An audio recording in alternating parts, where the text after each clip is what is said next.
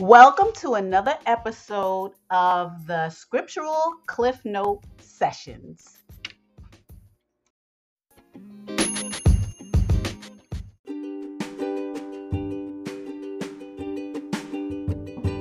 Hi, the Scriptural Cliff Note Sessions are available on the following platforms: Anchor, Spotify, and Apple iTunes. Follow us by hitting the follow button and subscribe so that you can hear all this important information that pertains to life and the future. Thanks.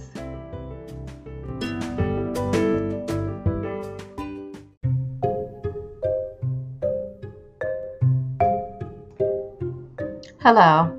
From time to time, interesting but significant content will be uploaded onto the platform that may be considered controversial to some listeners.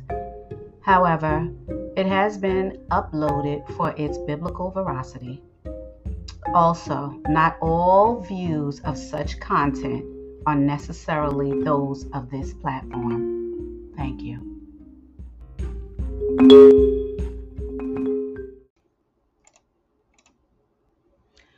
Copyright disclaimer under Section 107 of the Copyright Act of 1976.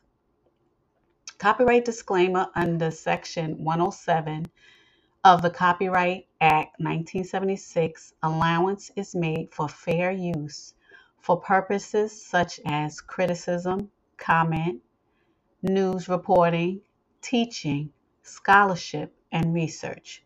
Fair use is a use permitted by copyright statute that might otherwise be infringing. Non-profit, educational, or personal use tips the balance in favor of fair use.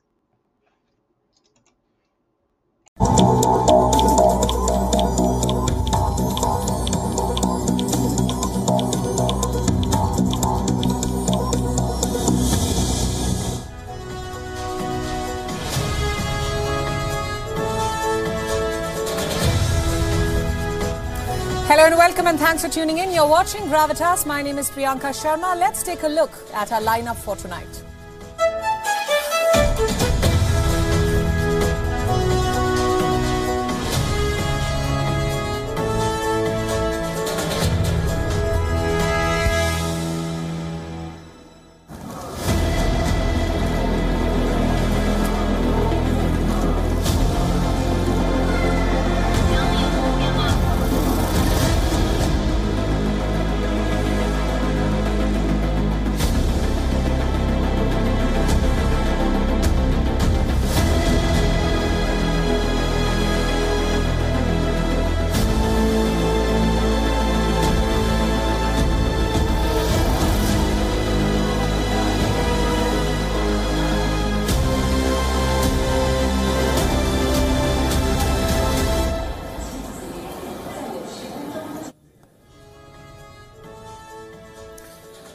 The rich and elite are leaving China in big numbers, and they're taking their big money with them. Why? Because China is not their country of choice anymore to live, to prosper, to do business, or even to exercise free will. They'd rather move to safer havens, be it Canada or Singapore. And one man is to blame: Xi Jinping. His regressive policies are pushing the wealthy out of the country, from the zero-COVID nightmare to Xi's clampdown on big tech and his own insecurities with business magnates. Equity markets are now in free fall, and it's causing the wealthy to pull the trigger on exit plans. On Gravitas tonight, I'll tell you why China is no longer an attractive destination for the wealthy.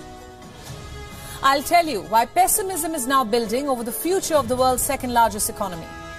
I'll tell you how poor governance and repressive policies have ended the era of get rich first in China. Also on the show, a new bill in the US could ban TikTok in the country. The app, of course, is famous globally for its short video viral content, but more so as China's soft power. So why is the US banning TikTok now? Is it playing catch up with India? We'll discuss. The US Securities and Exchange Commission has charged 8 social media influencers for plotting stock manipulation. The influencers schemed an investment fraud on $100 million. That's no chump change. Should influencers be allowed to influence your investments? And it's a season of strikes in the United Kingdom. We're seeing nurses take to the streets in the biggest NHS strike in history. What will happen to the patients? Does the UK government have a plan in place to tackle the rising discontent? We'll find out on the show tonight.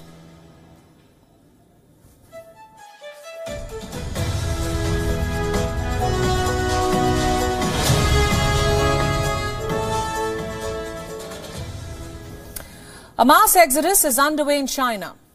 An exodus of the rich and the wealthy. They're fleeing the country en masse, seeking asylum in democratic nations. But the question is why?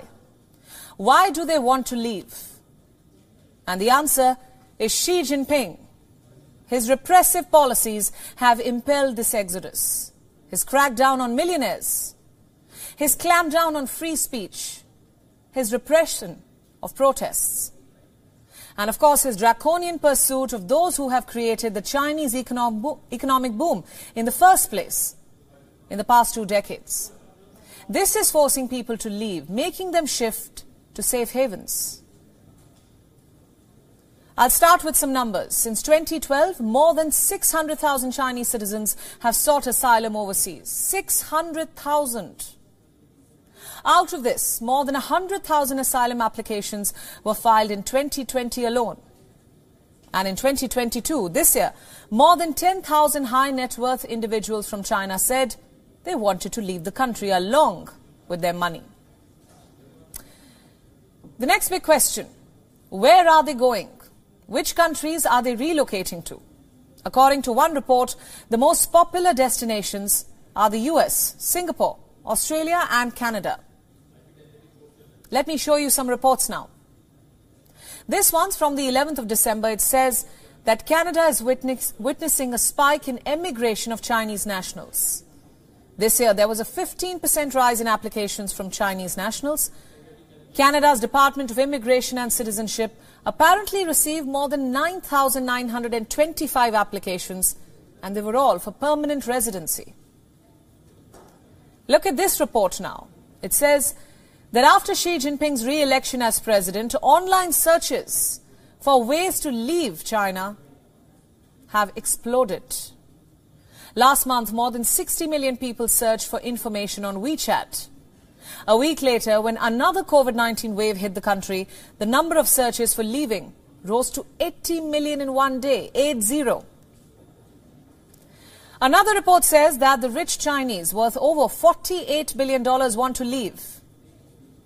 Meaning they want to leave China with their wealth, worth $48 billion. If this happens, this will be the second largest wealth outflow for any country. Russia is number 1 on this list, and now China will come second. And then we have this report. It came out earlier today. It says COVID-weary Chinese millionaires are eyeing Singapore for relocation. Yes, Singapore is now becoming a magnet for China's rich and wealthy who want to flee the zero COVID mess. What do all these developments tell you? That Xi Jinping's policies have failed. There is a deep sense of discontent running through Chinese society as of now, not just in the lower strata, but also among the rich and the elite. You see, they want to feel a sense of safety and security, a sense of normalcy, a sense of belonging. Unfortunately, they don't feel any of this in Xi Jinping's China. There are many reasons behind this. To start with, there's zero COVID. These restrictions have upended daily life. They have imposed an abnormal life on the people of China. It's a story we've covered repeatedly on the show. The crackdown on protests, it has further fueled fears in the public. People have started worrying about their future in the country, whether they will ever be able to live normally again. They've started perceiving zero COVID as a tool to not just stop the virus, but to control the society. The second reason is the worsening credit crisis. Companies are defaulting on their debt, especially in the real estate sector. The Chinese government is reluctant to help distressed firms. Reason number 3 is China's crackdown on the wealthy. Since last year, Xi Jinping has pushed for what he calls common prosperity. The objective of this is to redistribute China's wealth and narrow down the country's growing wealth gap. Naturally, for the rich, that is bad news, because they are worried about losing their fortunes. These fears are not unwarranted. Just look at what China is doing. Under the goal of common prosperity, prominent chief executives have been forced to step down. 2 of them, Wu Yajun and Pan Shi, have resigned in recent months. A similar trend was seen in the tech sector too. Richard Liu of JD.com, Zhang Yiming of ByteDance, the parent company of TikTok, Su Hua of Kuaishou, and Jack Ma of the A&T Group, they all left their positions. Their exit happened after the Chinese state began a crackdown to rein in its people. The charges against them are appalling. Take the case of Sun Dao, an agricultural mogul. He has been put behind bars. His crime? Gathering a crowd to attack state organs, obstructing government administration, and picking quarrels and provoking trouble. These are the charges. They're used often by the Chinese state to go after any and every critic. Sun was an outspoken supporter and a friend of Chinese political dissidents. He has been punished with an 18-year-long prison term. And why just the billionaires? In the 8 years that he has been in power, Xi Jinping has ordered a sweeping crackdown on everybody. Activists, journalists, lawmakers, celebrities, minorities, dissenters. No organ of the Chinese state has been left untouched by the president's purge. It doesn't matter who you are, a citizen, a billionaire or a lawmaker. The state will put you behind bars in Xi Jinping's China at his whim. So it shouldn't come as a surprise then that Chinese citizens are leaving their country in droves. Now, staying with China, let's talk about its soft power, TikTok. Is TikTok a Chinese surveillance system? Is TikTok spying on you, trying to control your mobile phones? The United States is now trying to ban the Chinese video sharing app. American leaders are convinced that the Chinese app must be deleted and banned for good. A bill has already been passed in the US Senate by a voice vote. It bars federal employees from using TikTok on government devices. It's only a matter of time before the ban gets a nod from the House of Representatives and gets US President Joe Biden's signature. Will that be the start of the end of TikTok? I don't know how many of you are familiar with this notorious app story, its history. Let's rewind. China exported TikTok in 2017. Soon it brought Musical.ly and transferred its 100 million users to TikTok. TikTok's growth has been unmatched ever since. It is the world's most downloaded mobile app since 2020. It has more than 1 billion users worldwide. In fact, in 2012, Android phone users alone spent 16.2 trillion minutes on TikTok. Let that sink in. You know, there is a reason why TikTok clicks with a young audience globally. This app turns average videos into uber cool films and unknown people into celebrities, overnight sensations, or even influencers. Also, TikTok is easy to watch. But is this a rat trap? Was TikTok a net thrown by China to hook youngsters and steal their data? TikTok is dangerous, and I'm not even getting into the deadly trends or inappropriate content. Cyberbullying. Tonight, let's just stick to the problem of data breach and spying. You see, as you spend sleepless nights on TikTok, scrolling through the app during work hours, you must ask, is your browsing pattern and your data falling into the wrong hands? Chances are high, very high. You see, Chinese law mandates the breach of private data. ByteDance and all other Chinese tech companies are required to share their information with the Communist Party of China. It is compulsory. Which explains why India did what it did. TikTok was banned from India in 2020. India was TikTok's largest market. And now, the doors to this market are forever closed for this video sharing app. 2 years and a few more months later, America is trying to play catch up. The app has more than 100 million users in America. Several American states have already banned TikTok in government devices. Maryland is the latest. What were America's concerns? A threat to national security, same as India. In June this year, BuzzFeed reported that ByteDance had access to US consumer data. The next month, the director of America's Federal Bureau of Investigation said that Chinese espionage is the greatest long-term threat to America's economic vitality. Earlier this year, audio files were leaked from TikTok's internal meetings. What came out of these files surprised no one. A member of TikTok's Trust and Safety Department was heard saying, and I'm quoting, "Everything is seen in China." Think about that statement. Then there was a director who was heard referring to a master admin, someone who is based in Beijing. The director went on to say that the master admin, quote unquote, has access to everything. Then something happened last month. The head of the Federal Bureau of Investigation said that China could be using TikTok to influence the app's user. That's a scary thought. Worse, China could possibly be using TikTok to control the user's electronics. And the result is this bill.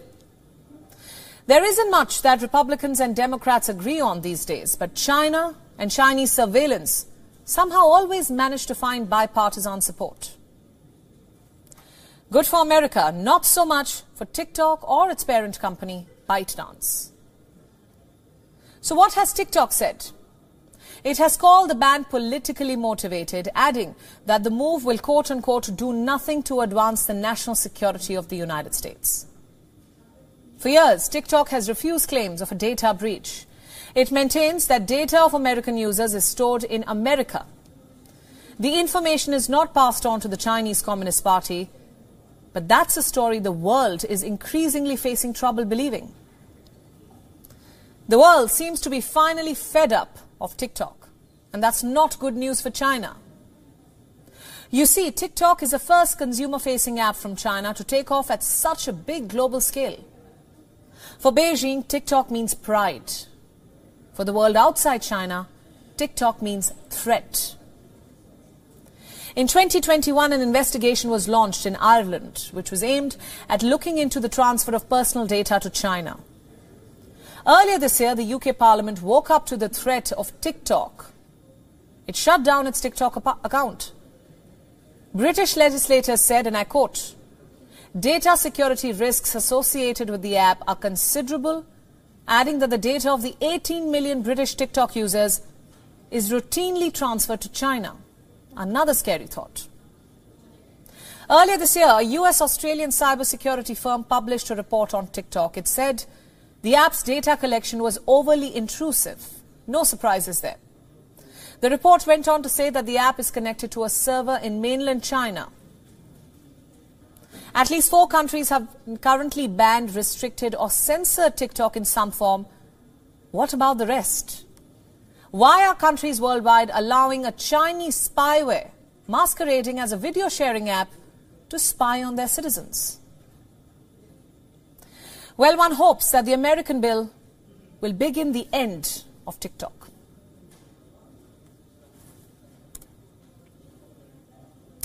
It's no secret. Influencers have a great hold on social media platforms. They can convince you to buy a certain product or hop onto the latest trend. But it seems their influence has now gotten a little out of hand, put mildly. It has entered the stock market. The US Securities and Exchange Commission has charged 8 social media influencers for plotting stock manipulation. The influencers schemed an investment fraud of $100 million. How did they do this? Well, using the pump and dump scheme, let me explain. 7 of the charged influencers promoted themselves as successful traders, and the 8th one gave them a platform to flaunt their expertise. First, they set up the groundwork. This included cultivating hundreds of thousands of followers on Twitter and in stock trading, chat rooms on Discord. Discord is a voice, video and text chat app used by tens of millions of people to talk to their friends and communities. So together the influencers have more than 2 million followers across platforms. And then came the manipulation. The influencers allegedly bought certain stocks. They regularly posted photos of their wealth and repeatedly fed their followers a steady diet of misinformation. They manipulated their followers to buy those selected stocks to pump the prices. This was done quite subtly, but consistently. The influencers posted price targets or indicated that they were buying, holding, or adding to their stock positions.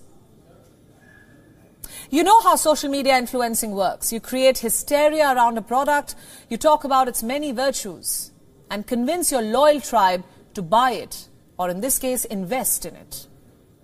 And you milk the profits. One of the influencers hosted a podcast. He invited other individuals to co-host. He proactively promoted many of them as expert traders, providing them with a forum for their manipulative statements. The scheme started to work. Share prices and trading volumes for their promoted shares started rising. And when that happened, they regularly sold their shares without disclosing it to their followers. Unethical. They promoted those shares on social media and dumped them in secret. Again, unethical. The US SEC is now seeking permanent injunctions and civil penalties against these influencers. They also face charges of disgorgement and prejudgment interest. However, surprising as it might be, it isn't anything new. Social media can play a major role in influencing the stock market. Shares of a company can gain viral popularity due to heightened social sentiment on the internet. There is even a term for it. I'm talking about meme stocks. Online communities dedicate heavy research and resources surrounding these stocks. They are heavily discussed and analyzed on discussion threads, on websites like Reddit. They are posted on platforms like Twitter and Facebook. Take the case of GameStop. It is widely regarded as the first meme stock. Its price rose by 100 times over the course of several months. In August of 2020, the YouTube persona Roaring Kitty posted a video that eventually went viral. In the video, he laid out why shares of game retailer GameStop could soar from $5 to $50 per share. In January 2021, what Roaring Kitty had suggested took place in earnest. The price of these shares exploded to nearly $500 amid a frenzy of panic buying. Popular investing app Robinhood became the focus of a controversy when it made the surprising move to restrict buying GameStop. It cited issues with volatile stock and regulatory requirements. Meme stock shareholders are often an unorganized set of individuals. They have their own investment views and preferences. But where exactly do we draw the line? Many believe that meme stock communities coordinate efforts to influence the prices of those shares. The culture of application-based content is on the rise. Popular influencers promote a particular asset without a proper license to do so. Take cryptocurrency, for example. Do these images ring a bell? Celebrity influencers like Kim Kardashian have made millions of dollars endorsing dubious crypto investments. Crypto entrepreneurs even hired influencers to push up the value of their digital currencies. Dogecoin, which was, of course, a meme-based joke currency, turned into one of the most valuable crypto investments overnight. You know how that happened. While social media can provide many benefits for investors, it also presents opportunities for fraudsters like these charged influencers. There is a lack of guidelines to stop such activities on social media. So what's India doing about it? For starters, the Securities and Exchange Board of India recently curbed WhatsApp groups and Telegram channels. These platforms were being used by unauthorized entities for sharing trading advice with investors. It is also working on guidelines to regulate financial influencers on various social media platforms. This includes YouTube, Instagram, and Twitter. If you also refer to social media for investment information, you should be careful. It is extremely important to verify how authentic the source of information is. A few telling signs of fraudsters: unsolicited investment information or offers. Fraudsters look for people who are new to investment. They may bombard you with unsolicited information through tweets, posts, or even direct messages, DMs. These influencers can also pressure you to buy or sell a specific share right away. But do not fall prey to such manipulation. Take the time to research. Research the stock before you invest in it. Another red flag: no license. Federal and state securities laws require investment professionals to be licensed. You can't just influence people without a license. And social media influencers rarely qualify for this criteria. So watch out. And be very careful of the influencers you follow. While they may take a share of the profits, you could be staring at a big loss. Let me now ask you a question. Is the United Nations facing a crisis of credibility? Has it become a bureaucratic behemoth that bends to the biggest sponsors? I ask this because the UN is being held hostage by a few countries who are misusing their disproportionate powers to suit their own political interests, to influence the body's decision-making and to provide a cover to their allies. So is it finally time that we reform the United Nations and make it deliver on its goals? Well, it certainly seems so, and guess who's leading the call to get this done? India.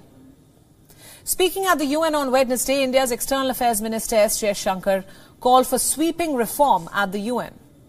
Reform that will make the body functional yet again. Reform that will make the body credible again. We'll get there in a bit. First, some context. Jaishankar made this speech during a session on counter-terrorism at the United Nations Security Council, a session that is also being attended by Pakistan. Yes, a terror state is part of a session on counter-terrorism. And if you think that's ironic, then you must look at what it is doing at the session. On Tuesday, Pakistan's foreign minister and part-time enunciation coach, Bilawal Bhutto, raked up the Kashmir issue yet again during his speech at the session. We're hardly surprised. How can Pakistan attend a UNSC session and not talk about its favorite obsession? So India decided to counter Pakistan with some facts. In a stinging speech, Jaishankar said that a country which provided refuge to Osama bin Laden, a country which launched a terror attack on the Indian Parliament, has no right or credentials to sermonize UN member nations. Listen to this. Excellencies, before I call on the next speaker, allow me to say a few words in my national capacity. We are obviously focused today on the urgency of reforming multilateralism.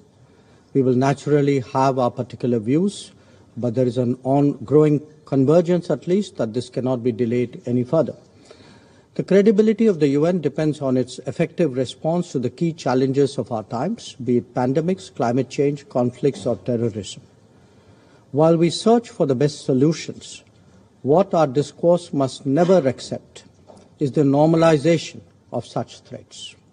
The question of justifying what the world regards as unacceptable should not even arise. That certainly applies to state sponsorship of cross-border terrorism. Nor can hosting Osama bin Laden and attacking a neighboring parliament serve as credentials to sermonize before this council. Jaishankar's message was simple. You can't be sponsoring terror on one end and talking about human rights on the other. You can't be hosting dreaded terrorists and portray yourself as a victim of their doing. We hope Islamabad is able to comprehend this message. Next, Jaishankar took aim at China, a country that holds the veto power at the UN and uses it to shield Pakistan for its role in breeding terror. In a veiled reference, he said, and I quote, "On the challenge of terrorism, even as the world is coming together with a more collective response, multilateral platforms are being misused to justify and protect perpetrators." What exactly was he referring to? China's repeated holds and blocks on proposals to blacklist terrorists, especially those based on Pakistani soil. Case in point, Masood Azhar, the chief of Jaish-e-Mohammed. Every time India brings a resolution or proposal to blacklist this man, China comes to Pakistan's rescue. It places a technical hold on the proposal. I can recall at least 4 instances when it has done so.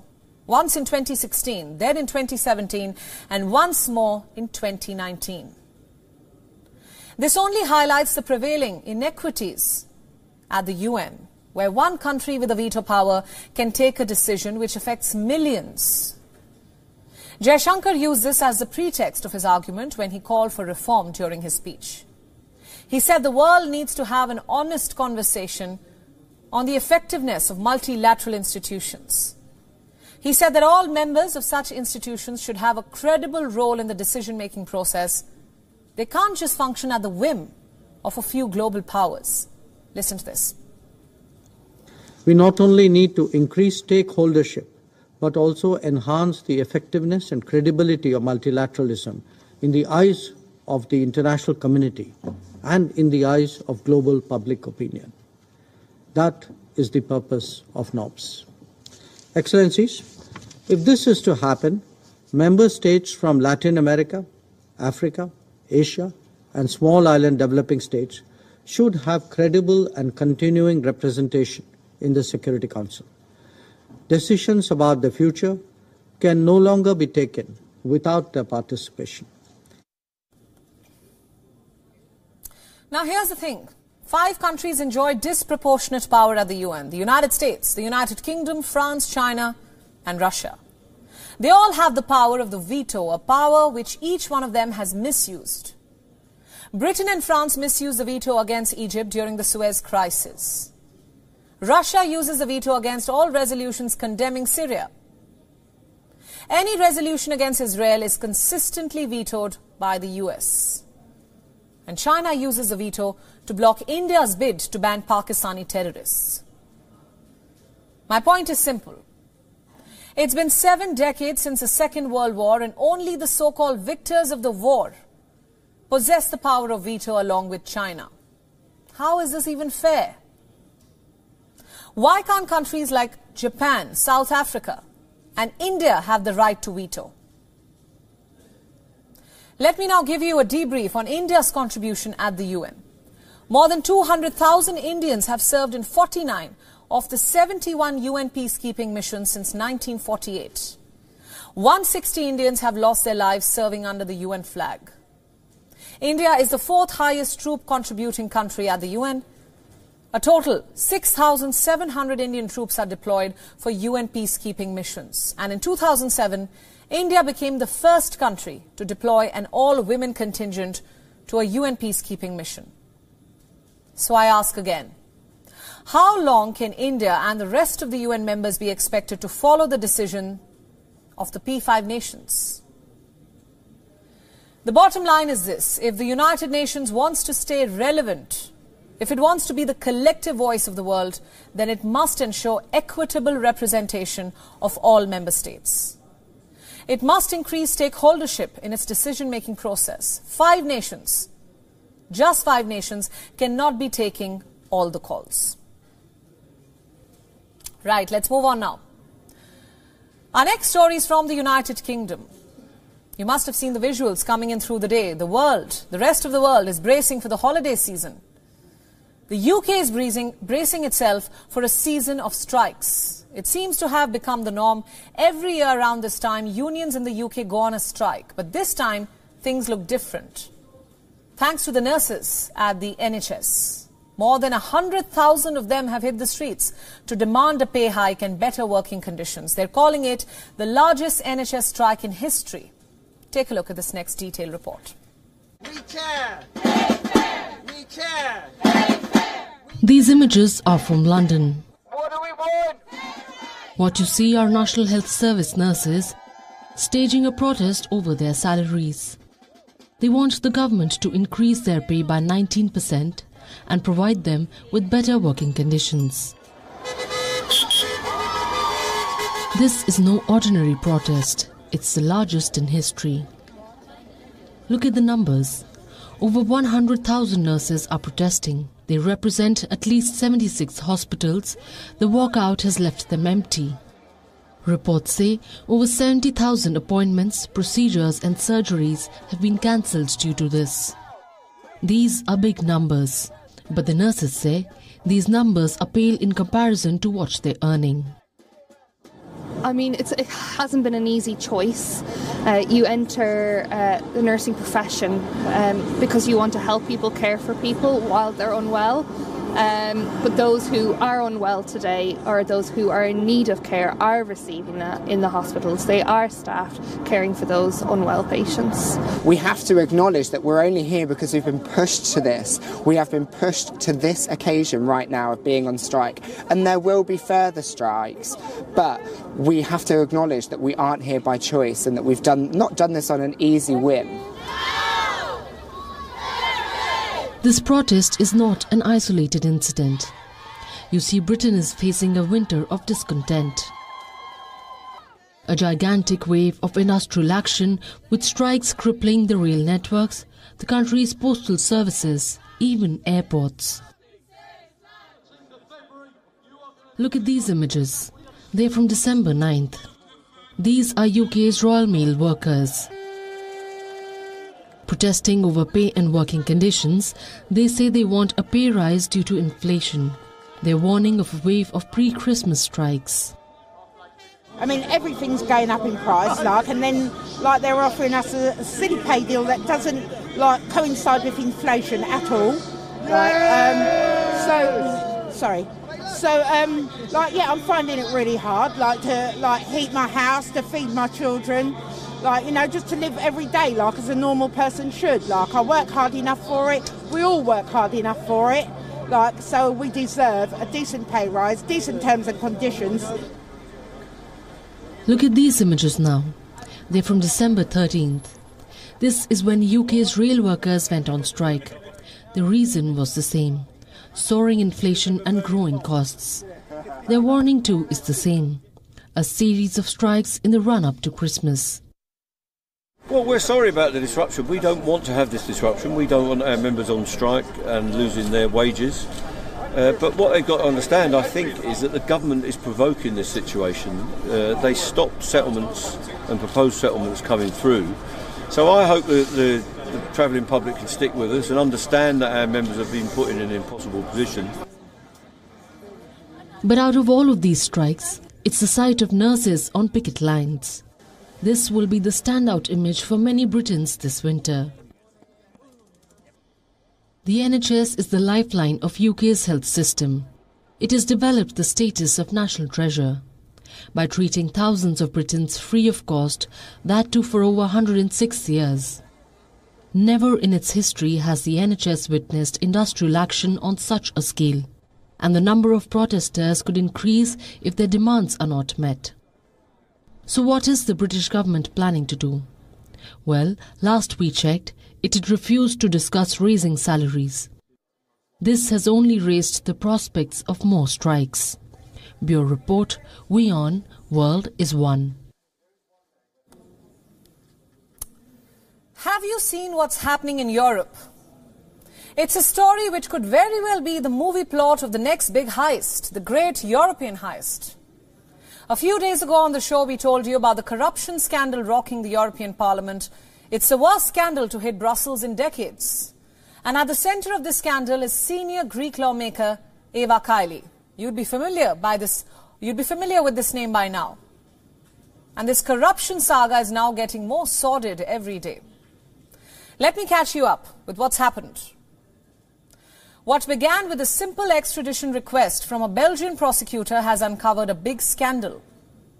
The prosecutor was seeking to uncover whether Qatar and Morocco bought influence in the European Parliament. And what a can of worms it has opened. Raids were carried out. 4 people were arrested. The most prominent name doing the rounds is this, Eva Kaili. She was one of 14 vice presidents of the Parliament at the time of her arrest. She has been stripped of that role now. Both Qatar and Kaili have denied any wrongdoing. No surprises there. Who is Eva Kaili? Why has she now emerged as the face of this scandal? Because of her position and power, she's a Greek politician. She's also a former news presenter. She has a jet-set lifestyle and has been in politics since a young age. She has been deeply involved in the EU's digital agenda, getting her hands on complex files such as artificial intelligence, cybersecurity and blockchain. So it's no wonder that she is making headlines for abusing all this power, abusing her office. And now, Morocco has been implicated in this scandal. A former Italian lawmaker has been found guilty of taking bribes from Morocco. Pier Antonio Panzeri is the latest name to have come up in the international probe. The accusations were made in a search warrant. It was issued against Panzeri's wife, Maria. The warrant has been accessed by Western media. It states that Panzeri is suspected of accepting payment for intervening politically for the benefit of Qatar and Morocco. It says there are indications that he had participated in a quote-unquote possible criminal organization with the knowledge and participation of his wife. What did they do? The couple allegedly spent $100,000 on a Christmas holiday with all expenses paid with a credit card belonging to a mysterious someone known as the Giant. Like I said, it sounds like the grand European heist. The rot runs deep. More than 1.5 million euros in cash have been seized by authorities in the ongoing probe. The sordid tale of corruption, lies, deceit is a big blow to the European Parliament's holier-than-thou image. You know what I'm talking about. It claims to be woke, preaching to the world about human rights. And now one of its most prominent faces is being accused of selling the blocks of Renti to Qatar. So what does the European Parliament have to say for itself? Well, as always, it has expressed concern over the graft scandal. It voted to call for representatives of Qatar to be temporarily barred from the legislature's premises. What does that mean? The European Parliament President is promising reform. Roberta Metsola says this scandal is a blow to democracy. She says there will be no impunity or sweeping under the carpet. She says the need of the hour is transparency. European leaders have entered the chat. Reactions are flying thick and fast, and here's what the French president had to say. I think that on these subjects, the justice system and all the services must do their job. We must base ourselves on facts that have been identified. The European Parliament is also doing its job. It's a very good thing to have transparency and exemplarity. We must do things in the right order afterwards. I think we need to know the facts, understand who is involved, and then take the appropriate measures. That's how I think about everything. And we will make decisions. The competent institutions will make the appropriate decisions based on facts. Did you hear that? Macron says the European Parliament is doing its job. But is all this talk of transparency enough? Not at all. Such blatant abuse of office, of power, of the people's trust should serve as an eye-opener for Europe. Its lawmakers stand accused of lobbying for Qatar, of taking money from Qatar. Why? To influence European policy decisions in favor of Qatar, a nation which has been criticized for its record on human rights. You see the irony here. So next time the blog decides to lecture the world on foreign interference or give sermons on human rights, it should look inwards at the rot within. And remember that its own lawmakers can be bought by a wealthy country. Let's move on. A son is blaming Facebook for the death of his father. Facebook's parent company Meta has been sued. The allegations are that Facebook's algorithm helped fuel hate and violence during Ethiopia's civil war, which ended up killing the father, who was an ethnic Tigrayan. The man was shot dead on 3rd November last year. A year on, the son is demanding justice. He says that his father would still be alive if Facebook had just stopped the spread of hate on its platform and moderated its posts properly. Miarek's father faced ethnic slurs on Facebook. Users even called for his death. They slandered and revealed identifying information about him in their posts. Pretty much gave up his address. Miarek says that he immediately reported the post using Facebook's reporting tool. But the company failed to save his father. It wasn't prompt enough. Despite repeated complaints, the posts were up until it was far too late. One was removed after his father's killing. Another remained online till about a week ago. I'm also stand up to say African lives matters. The way Facebook treats to kids in US or Europe should be applicable to Africans. So even though they are against racism, they are promoting racism by their acts responses. So that's also my concern, and I hold Facebook directly responsible for our father's or my father's murder. The plaintiffs want a compensation fund of $2 billion for victims of hate on Facebook. They are demanding changes to the platform's algorithm, and rightfully so. Critics say that Meta and other social media companies do not take any accountability for their actions. They do too little to prevent the spread of disinformation, of hate. Content promoting hate and incitement against various ethnic groups thrives on these platforms. I'm not exaggerating. And the companies are often too late to take it down. Some background now. The conflict in the region is between the Ethiopian government and forces in the northern Tigray region. But hundreds of thousands of people have paid the price with their lives, while platforms like Facebook just sat there doing nothing. Meta isn't facing such accusations for the first time. In 2021, a whistleblower, a former Facebook employee, made a shocking statement. She told the US Senate that the platform's algorithm was fanning ethnic violence, adding that Facebook was allowing extreme sentiments to grow viral. According to her, Facebook was incompetent in identifying dangerous content. It lacks sufficient expertise in many local languages, including some spoken in Ethiopia. What's worse, the former employee said that Facebook promoted dangerous posts as they attracted high engagement. Basically, Facebook is trying to profit from hate crimes. Facebook clearly has not learnt any lessons from what happened in New Zealand. I'm referring to the Christchurch massacre. On the 15th of March in 2019, a black and white video was uploaded on Facebook. The video was part of a live stream in which a gunman shot down 51 people at 2 mosques in Christchurch. 2 weeks after the harrowing incident, Facebook broke its silence. Its chief operating officer gave a written statement. She said the company was exploring placing restrictions. What restrictions? Hate still abounds on Facebook. People are still dying. Facebook has blood on its hands. Facebook's parent company Meta says it has invested heavily in moderation and tech to remove hate.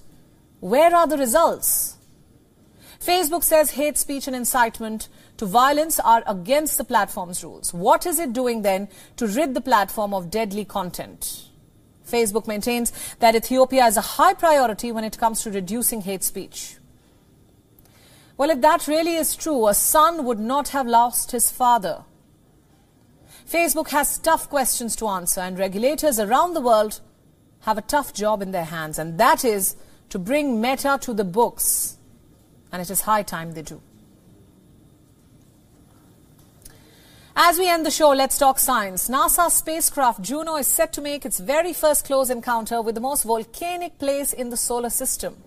The Juno spacecraft has been orbiting Jupiter since 2016, but it is the first time that it will fly by Jupiter's moon, Io, at such a close distance. And this is just the beginning. Take a look. Jupiter's moon Io is the most volcanically active world in our solar system. What does that mean? Just as the name suggests, it is home to hundreds of volcanoes. Some of these volcanoes can send fountains of lava dozens of miles high. In July, NASA's spacecraft Juno captured a glowing infrared view of the Io. This image was taken from a distance of 50,000 miles. The brightest spots correspond to the hottest temperatures on Io. Juno is set to make 9 close flybys of Io in 1.5 years. Scientists will use the observations to learn more about Io's network of volcanoes. More importantly, they want to understand how its eruptions interact with Jupiter. The Io, however, is caught in a tug-of-war. Jupiter's massive gravity pulls the Io towards itself, but its 2 other moons, Europa and Ganymede, counter that pull. These forces cause Io's surface to bulge up and down as much as 100 meters.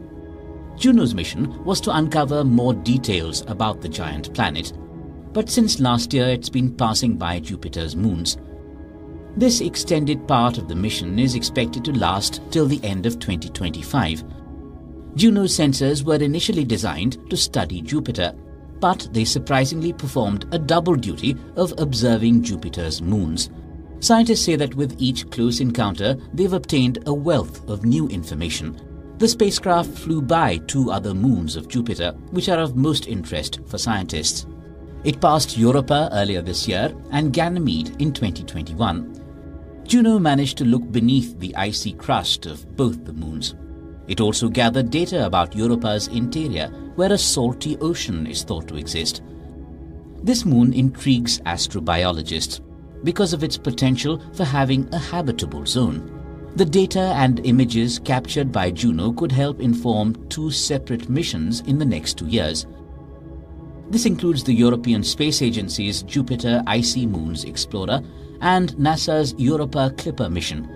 Jupiter's atmosphere is dominated by hundreds of cyclones, and many cluster at the planet's poles. But the planet cannot be explored in isolation. Its 80 moons, out of which 57 have been officially named, are thought to influence it significantly.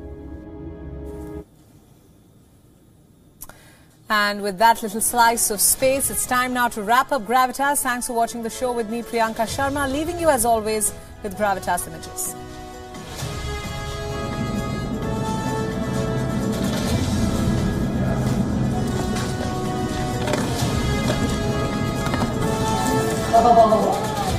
Little one.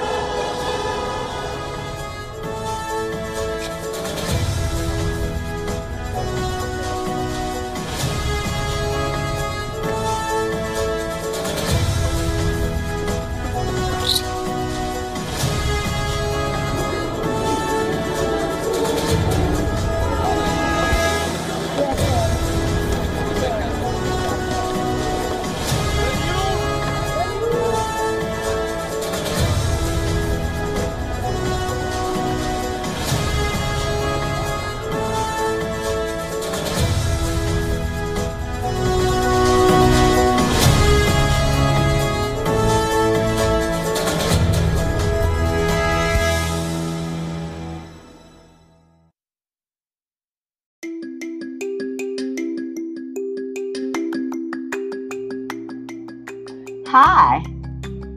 Trying to contact me regarding a question, comment, or concern? Well, you got 2 ways of doing so. The first way is you can email me at cliffnoteqa@yahoo.com. I'll say it again. This is one word. Cliffnote, the letter Q, the letter N, the letter A, @yahoo.com. The second way is you can upload a question, concern, or comment on Spotify. The question section appears under the episode's description on Spotify. Send me your question, and I'll definitely answer it. Thank you and enjoy the podcast.